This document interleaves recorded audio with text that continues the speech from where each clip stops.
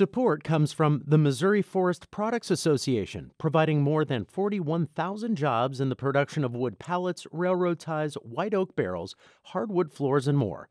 Details at choosewood.com. From the St. Louis Public Radio Newsroom, this is The Gateway. It's Monday, October 3rd. I'm Jonathan Ahl, in for Wayne Pratt. There are numerous federal programs aimed at helping low-income communities access food.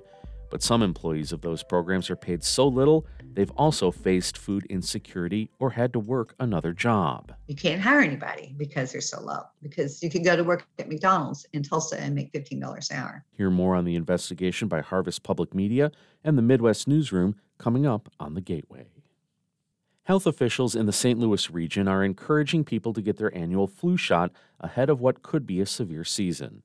St. Louis Public Radio's Sarah Fenton reports several hospitals and health departments are offering free flu shot clinics through the end of the month. Health officials can sometimes predict how severe flu season will be by looking at how many people have gotten sick in Australia and other countries in the southern hemisphere. This year, it looks like more people in the U.S. could get sick than in the last few milder flu seasons. Kristen Helton is a pharmacy manager at Barnes Jewish Hospital. She says the best time to get a flu shot is in late September and early October. We kind of consider that the sweet spot because it will last you, it will give you protection through April, which is really the time frame of our flu season. Helton says people's immunity to the flu may be compromised from years of social distancing and mask wearing. BJC is offering flu shot clinics at multiple hospitals in the St. Louis region, as well as before Tuesday's Blues game at Enterprise Center. I'm Sarah Fenton, St. Louis Public Radio. The Federal Highway Association has approved Illinois' plans to build a network of charging ports for electric vehicles. Mawa Iqbal reports. The state will be getting $148 million in federal funding over the next 5 years to install public charging ports along major highways, like I-90. Illinois EV officer Miga Lakchora says the State Environmental Protection Agency is prioritizing areas that have been hardest hit by air pollution. Environmental groups will also say that, there are areas where there's a lot of trucks going on. So why don't you put a charger over there so that, it promotes heavy medium-duty electrification. Earlier this week, the state made available $12 million in grant money for businesses and retailers to install ports for light-duty vehicles. I'm Mawa Iqbal. Jefferson County officials have voted not to designate Missouri Route 21 as part of the route that runs from St. Louis to Branson. As St. Louis Public Radio's Chad Davis reports, county leaders voted against making the road a part of the Ozark Run Scenic Byway. The county council voted 5-2 last week to object to the plan. Proponents of the proposed designation say it would spur tourism across the region. Counties have to approve to be a part of the byway, but some residents are concerned that the route would restrict local control of the highway and the rights of property owners. Phil Hendrickson is the vice chair of the county council. It's absolutely a great idea. If we could control it within a not being in a government control, situation, I'd be 100% for it. Scenic Missouri leaders have said that the plan wouldn't take away property rights. I'm Chad Davis, St. Louis Public Radio.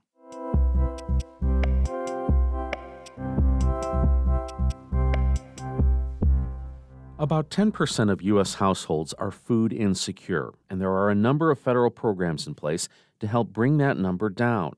One of those programs is the Supplemental Nutrition Education Program, or SNAP-Ed, which involves educating food stamp recipients about low-budget eating. But according to an investigation by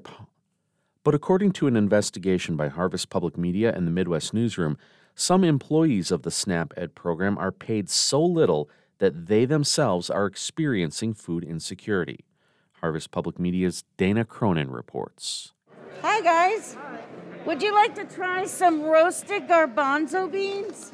Once a month on a Saturday morning, Dell Jacobs sets up a booth at the Urbana Farmers Market in central Illinois. People periodically walk by her booth, which today features a simple, healthy recipe. And then put it in the oven at 400 for 40 to 50 minutes. I go longer because I like a crunch. This is just one of Dell's responsibilities as a SNAP-Ed community worker. She also runs community cooking classes, visits food pantries, and teaches SNAP recipients how to eat healthy on a budget. But this, meeting people at the farmers market, is her favorite part of the job. I just love talking to people of all walks of life. And that's what I get to do in this job. What Dell doesn't like about the job is the pay. At the time we met, Dell was making $13.79 per hour. She'd been working there for 6 years, and over that time, her pay increased by just $1 an hour. She says the pay is so low that, ironically, she herself has qualified for SNAP benefits. She took an additional job to make ends meet. Once a week, I clean a house for $25 an hour. And isn't that sad that I get more for cleaning a house? Dell's not alone. According to an investigation by Harvest Public Media and the Midwest Newsroom, SNAP Ed employees across the Midwest make on average about $13 an hour. The SNAP Ed program is grant funded through the U.S. Department of Agriculture. In most Midwestern states, it's run by a land-grant university. So in Dell's case, the University of Illinois determines her wage. Jennifer McCaffrey is the SNAP Ed program coordinator in Illinois. She knows that some of her employees struggle financially. Yeah, it does concern me, but you kind of have to find out, well, what does this individual need that can help them? So is it more affordable housing? It runs the gamut, right? Dell says what she needs is a higher wage, which she did finally receive just recently. She now makes $16.51 an hour. And she's not alone. In just the last few months, workers in Missouri, Iowa, Kansas, and Oklahoma also received wage increases. Candace Gable is the program director in Oklahoma. She just successfully raised her employees' wages from $10 to $12 an hour. But she says that's still not high enough to attract and retain workers. You can't hire anybody because they're so low, because you could go to work at McDonald's in Tulsa and make $15 an hour. But Gable only has so much wiggle room. After all, SNAP Ed is a USDA grant-funded program. So if she wants to increase wages, she probably has to cut the number of positions. And if we don't have enough people to reach the population, then how are we going to meet our goals? Goals like reducing Oklahoma's high obesity rate or teaching healthy eating habits to children. To do that and pay her employees a living wage, Gable says she needs more money from the USDA. The USDA declined to speak on the record for this story, but did send a statement emphasizing that it's up to each state to determine staff salaries. But there's a cap to each state's SNAP Ed funding allocation. That number is determined by a formula in the Farm Bill, which is set to be reaffirmed next year. A new formula could mean more money for states, and by extension, for SNAP Ed workers like Dell Jacobs. And while Dell did get a recent raise, she says she's still fighting to earn a living wage. I'm Dana Cronin, Harvest Public Media. Harvest Public Media is a collaboration of public media newsrooms in the Midwest and Great Plains, and the Midwest Newsroom is a collaboration among NPR and public radio stations in Iowa, Kansas, Missouri, and Nebraska. St. Louis Public Radio, we're part of both of those groups. Finally this morning, Cardinals slugger Albert Pujols continues to make history as his final season in the major leagues comes to a close. Albert lifts it in the air out to center. Going back, Reynolds at the wall. He's done it! He's done it! His final regular season home game, number 702. He's tied the game. He's tied Babe Ruth.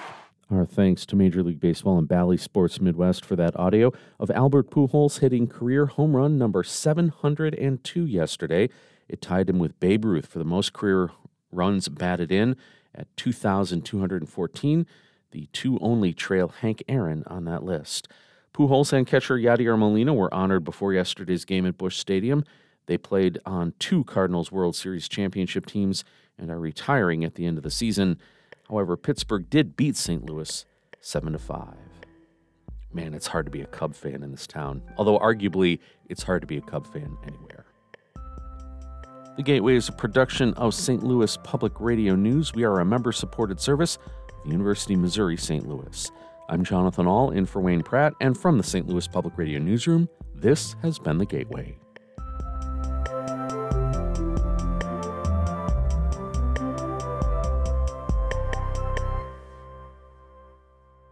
Support comes from Mosby Building Arts, a design-build company committed to remodeling the right way. Visit callmosby.com to get project inspiration for any room of your house.